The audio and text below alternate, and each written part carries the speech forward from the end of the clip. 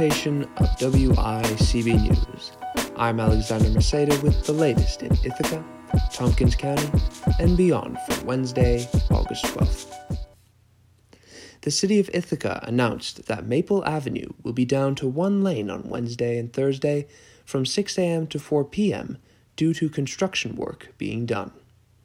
Water and sewer services will be shut down at 271 and 221 Maple Avenue, and traffic will be rerouted accordingly.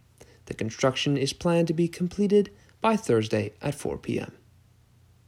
The Ithaca Police Department is looking for leads regarding a suspicious vehicle that was in close vicinity to a Lenrock Court fire in late May that was deemed suspicious. Investigators are looking to speak with the driver or anyone who knows the driver of a tan-colored Ford Explorer found in the area at the time. Additionally, investigators are asking for any information from the people who were in the area, Lenrock Court, at the time of the fire. 2 Binghamton residents were arrested in Ithaca in connection to a reported stolen car in the village of Endicott. The stolen car was found at the 100 block of Chestnut Street at around 8:45 a.m. Both of the residents have been charged with third-degree criminal possession of stolen property. One of the perpetrators was sent to Tompkins County Jail, while the other has been released pending further action by the court. Governor Cuomo has signed a bill expanding New York State's seatbelt law to passengers riding in the back seat of a car, regardless of age. The law now says that any and all residents in and visitors to New York must wear a seatbelt in all sections of the car. Violators will receive a $50 fine per person, and drivers could be fined anywhere from $25 to $100 and receive 3 penalty points on their license. Governor Cuomo has also announced that travelers from Hawaii, South Dakota, and the Virgin Islands will need to quarantine for 2 weeks and are required to fill out a form detailing where they have been. However, with these additions, the governor removed the states of Alaska, New Mexico, Ohio, and Rhode Island from the quarantine list. Governor Cuomo stated that since New York's numbers have remained relatively steady in the COVID-19 pandemic, the state's approach shows that, quote, this virus will respond to an approach based on science, not politics.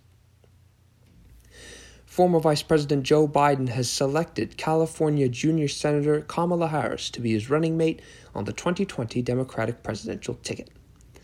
This selection was reached after a long vetting process after the presumptive Democratic nominee signaled that he would choose a woman to be his vice president earlier this year.